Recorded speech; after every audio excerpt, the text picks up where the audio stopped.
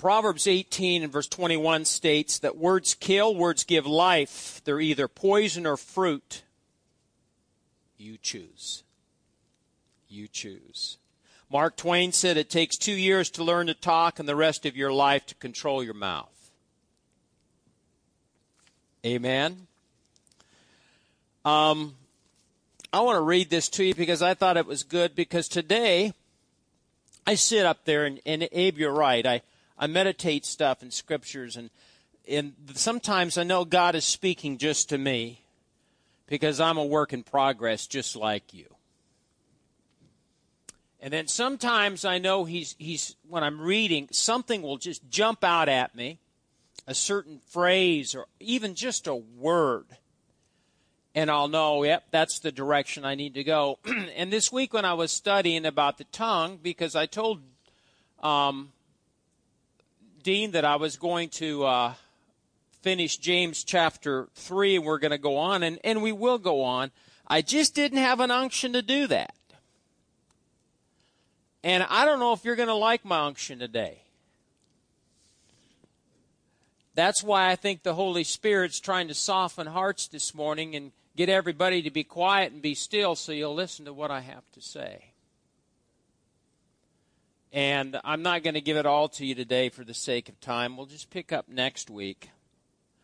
But this is the subject that we're going to deal with this morning and probably next week. And it's about using your tongue to complain. I'm just going to be still now and know that you are God. That's Scripture. Because everyone in this room, at times, let me ask you this, and maybe, how many of you this week think you complained about something?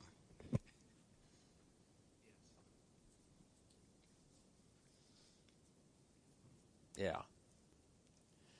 And for some reason, we as Christians, we can be stupid. And we can do things and think it's okay with God. Oh, it's adultery and you know, stealing and all these things that are sin. And the thing that hit me this week is complaining is sin. When you and I complain, we're sinning. Now that's a strong thing, isn't it? When we complain and we're using our tongues to complain, we're sinning. You know, and we can get on other people and say they're this, and we can judge them for this and judge them for that when we ourselves are complaining. And, you know, there's a lot in the Bible that I found this, and I read this, and I couldn't believe this. What I'm about to tell you is true. It's amusing. And it's entitled, "The Uglies Are Complaining."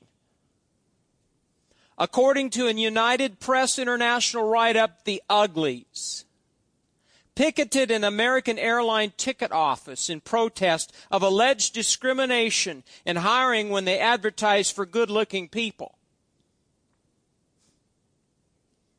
Danny McCoy, president of Uglies. Now, I've heard of the president of Uglies Unlimited. I've heard of Ducks Unlimited, but never Uglies Unlimited. Led 18 uglies from his organization, formed to fight bias, social structures that discriminate against ugly people. We just want to be accepted for who we are instead of what we look like, said McCoy. We talked to employment agencies who say it is much easier to place attractive persons. The problem is most flagrant in newspaper advertising, which says such things as attractive receptionist or pretty secretary needed. McCoy said the Fort Worth Uglies is the first group of its kind in the country. He started a campaign to spread its message across the nation. McCoy estimates that up to 10% of the American public are widely considered to be ugly. There's, however, no standard definition of ugliness, according to lawyers. To some people, irregular features such as discolored skin or large nose qualify. Others consider such conditions as fatness and baldness unattractive, so I'm ugly. See? Can you see it? My kids and my wife remind me all the time, so I'm ugly. And so the complaint goes on. That's silly, isn't it? What's so sad, it's true. Not the ugly part, but that there are people out there that think they're ugly. The sad thing is, it's not so much physical as it is what's on the inside.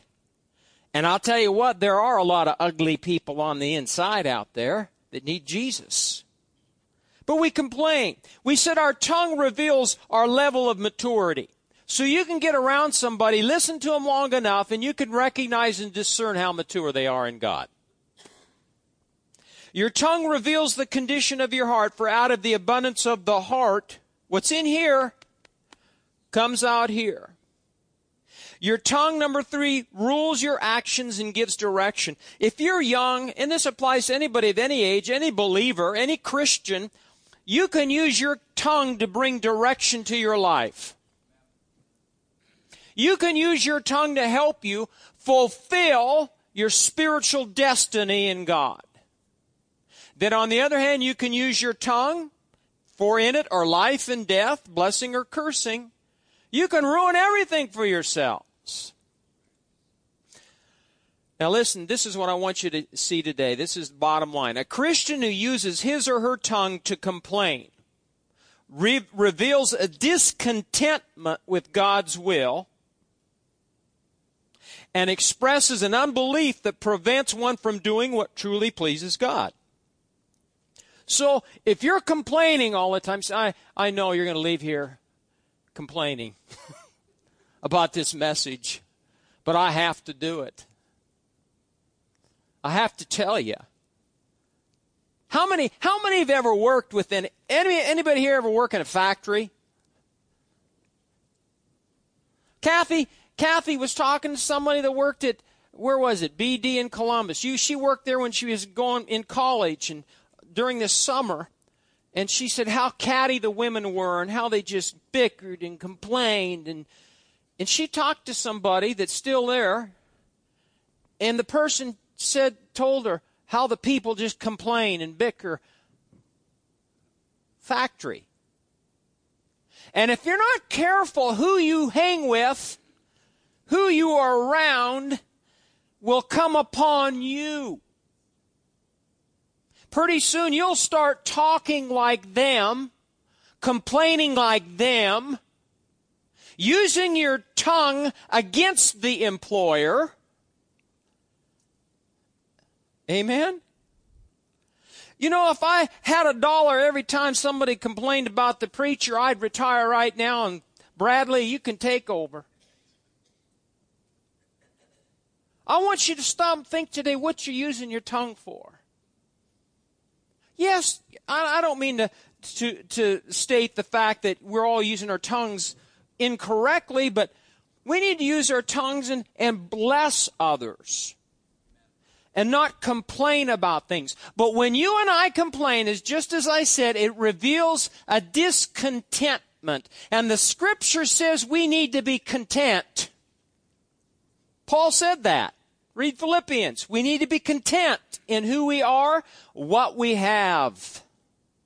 There's a real dissatisfaction, and it's not just in unbelievers, but in believers, in Christians, not satisfied with what they have. That's why, they charge everything on a charge card, and pretty soon they're in debt. They're not satisfied. They want more.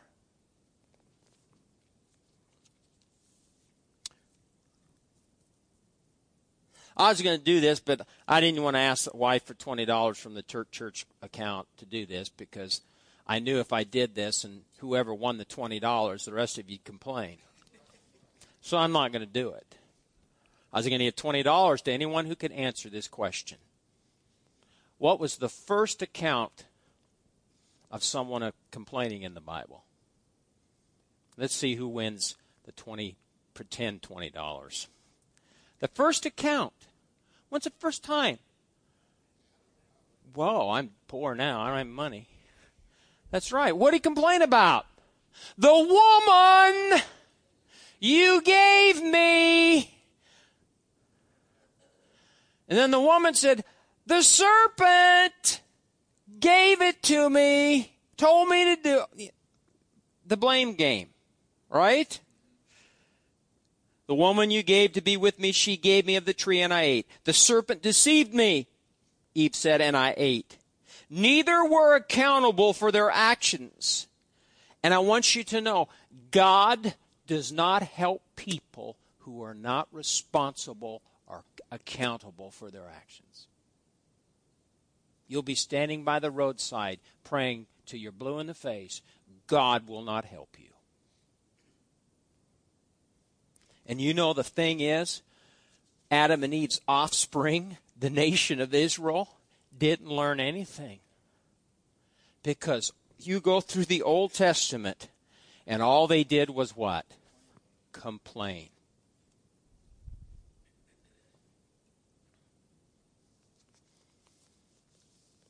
Complain means this: to claim or express pain or displeasure. To claim or express pain or displeasure, to find fault and to declare annoyance or to make an accusation. That's what complain means. Look at Numbers 11. Numbers chapter 11. Why do you think I'm talking about complaining? I just believe the Spirit of God. You know, we say this all the time. I say it all the time. Teach me what I do not see. Sometimes we just don't see things about ourselves, and we need to be reminded. I'll give you some, we're not going to get very far here, but I'm going to give you some results of complaining. What happens when you and I complain? Right here. This is important. Numbers 11. Are you there? Verse 1 says, now when the people complained, finish it for me. It displeased the Lord. When the people complained, it displeased the Lord. Now listen, for the Lord what? Heard it. And his anger was aroused. So number one, it displeases God. Your complaining and my complaining displeases God. Number two, he hears it. What do we think when we say things with our mouth? We just we deceive ourselves in thinking God didn't hear that. How stupid can we be? If you're a born-again believer, the Bible says your body is the temple of the Holy Ghost. You're born of His Spirit. Christ lives in you. So how can we think God doesn't hear our complaints? And then the third thing, it says his what? Anger was aroused. And you go back, and this is interesting, in the Hebrew, I looked that up, and it talks about the flaring of the nose. With Clint Eastwood, it's what? Eye twitch. But in the Hebrew, it's the nose begins to flare up. Because you're what? Angry. So, do you think your complaining and my complaining pleases God?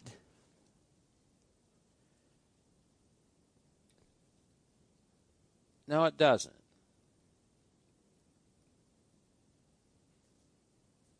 Here in Numbers 11, the people are complaining, and their basic complaint is you go through Exodus and into Numbers, and they complain because they didn't have the leeks and the onions and the garlic and everything else, the vegetables that they had while they were in bondage in Egypt. And so they get out of Egypt. God delivers them miraculously. And how many times has God delivered you and me? And we forget that He's a miracle-working God, and we forget what He's done for us in the past, and we're complaining about the fact we don't have, we need a new restaurant in this city. Well, that's our family's complaint.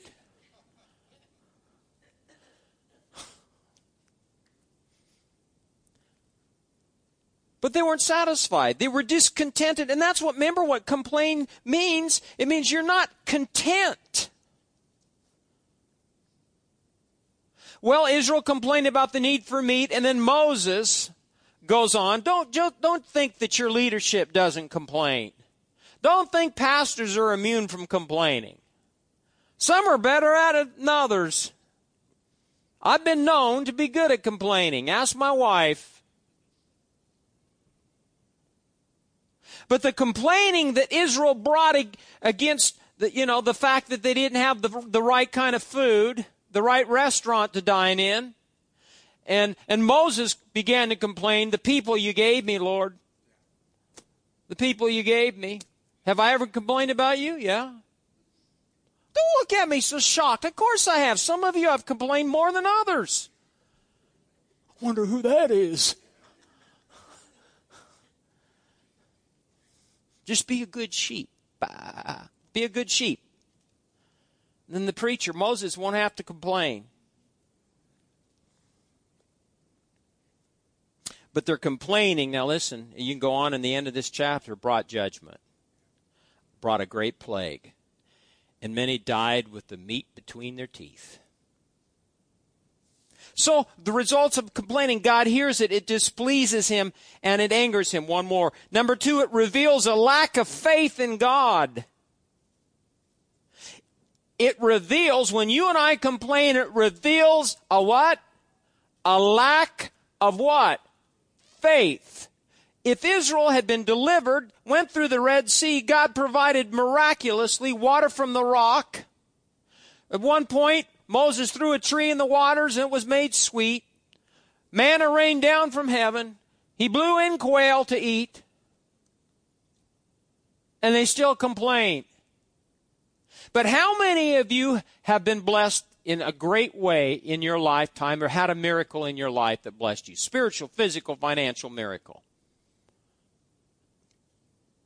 But from that point on, did you ever complain? It's just in the DNA, isn't it? In the human nature that we want to complain. But it reveals a lack of faith in God. Israel complained in Exodus chapter 15, Exodus chapter 16, and Exodus chapter 17. I said he threw a tree into the water. It was made sweet. Water came out of a rock, manna from heaven. But they still complained after God had blessed them. But then we come to Numbers 11 here again, and they're complaining. But what happened at the end of the chapter? What did I just tell you? There was a great what? Plague. How come there wasn't a great plague in Exodus 15, 16, and 17? How come God just didn't smite them right then? Because he gives you and I mercy. He gives you and I an opportunity, now listen, to grow up and use our tongue correctly. Do you know the times I have blown it? Anyone here in this room blown it before, or just me? And I get on my knees and Father, forgive me for what I said, for what I did. And he does forgive me. But there comes a point in our lives where he expects us to grow up. And it's no different for the nation of Israel. It's no different for you and I as born-again believers. He expects you and I to grow, and he expects you and I to use this little member correctly. Look at one more scripture, and then I promise we'll quit, and we'll let you go. And if you're not here next week, I'll know you didn't like what I said. Just kidding. Psalm 106. You know, messages like this, you'd rather hear something about a budget, wouldn't you? I'd rather hear about this myself. Psalm 106. We need a budget. Say, I need a budget. You young people need the budget. I'll say one thing about Caleb and Kaylee. They're getting married, and they're going to start their married life debt-free pretty much, except for education. That's pretty good. You get your wedding and your rings and everything paid for. That's a pretty good deal. That's the way we need to be. Amen. Some of mothers rubbed off on him. That's good. Psalm 106, verse 24. This is, again, referring to the nation of Israel. It says, they despised the pleasant land. They despised the what? Pleasant land. They despised, or they had a flippant attitude. They didn't care about their inheritance.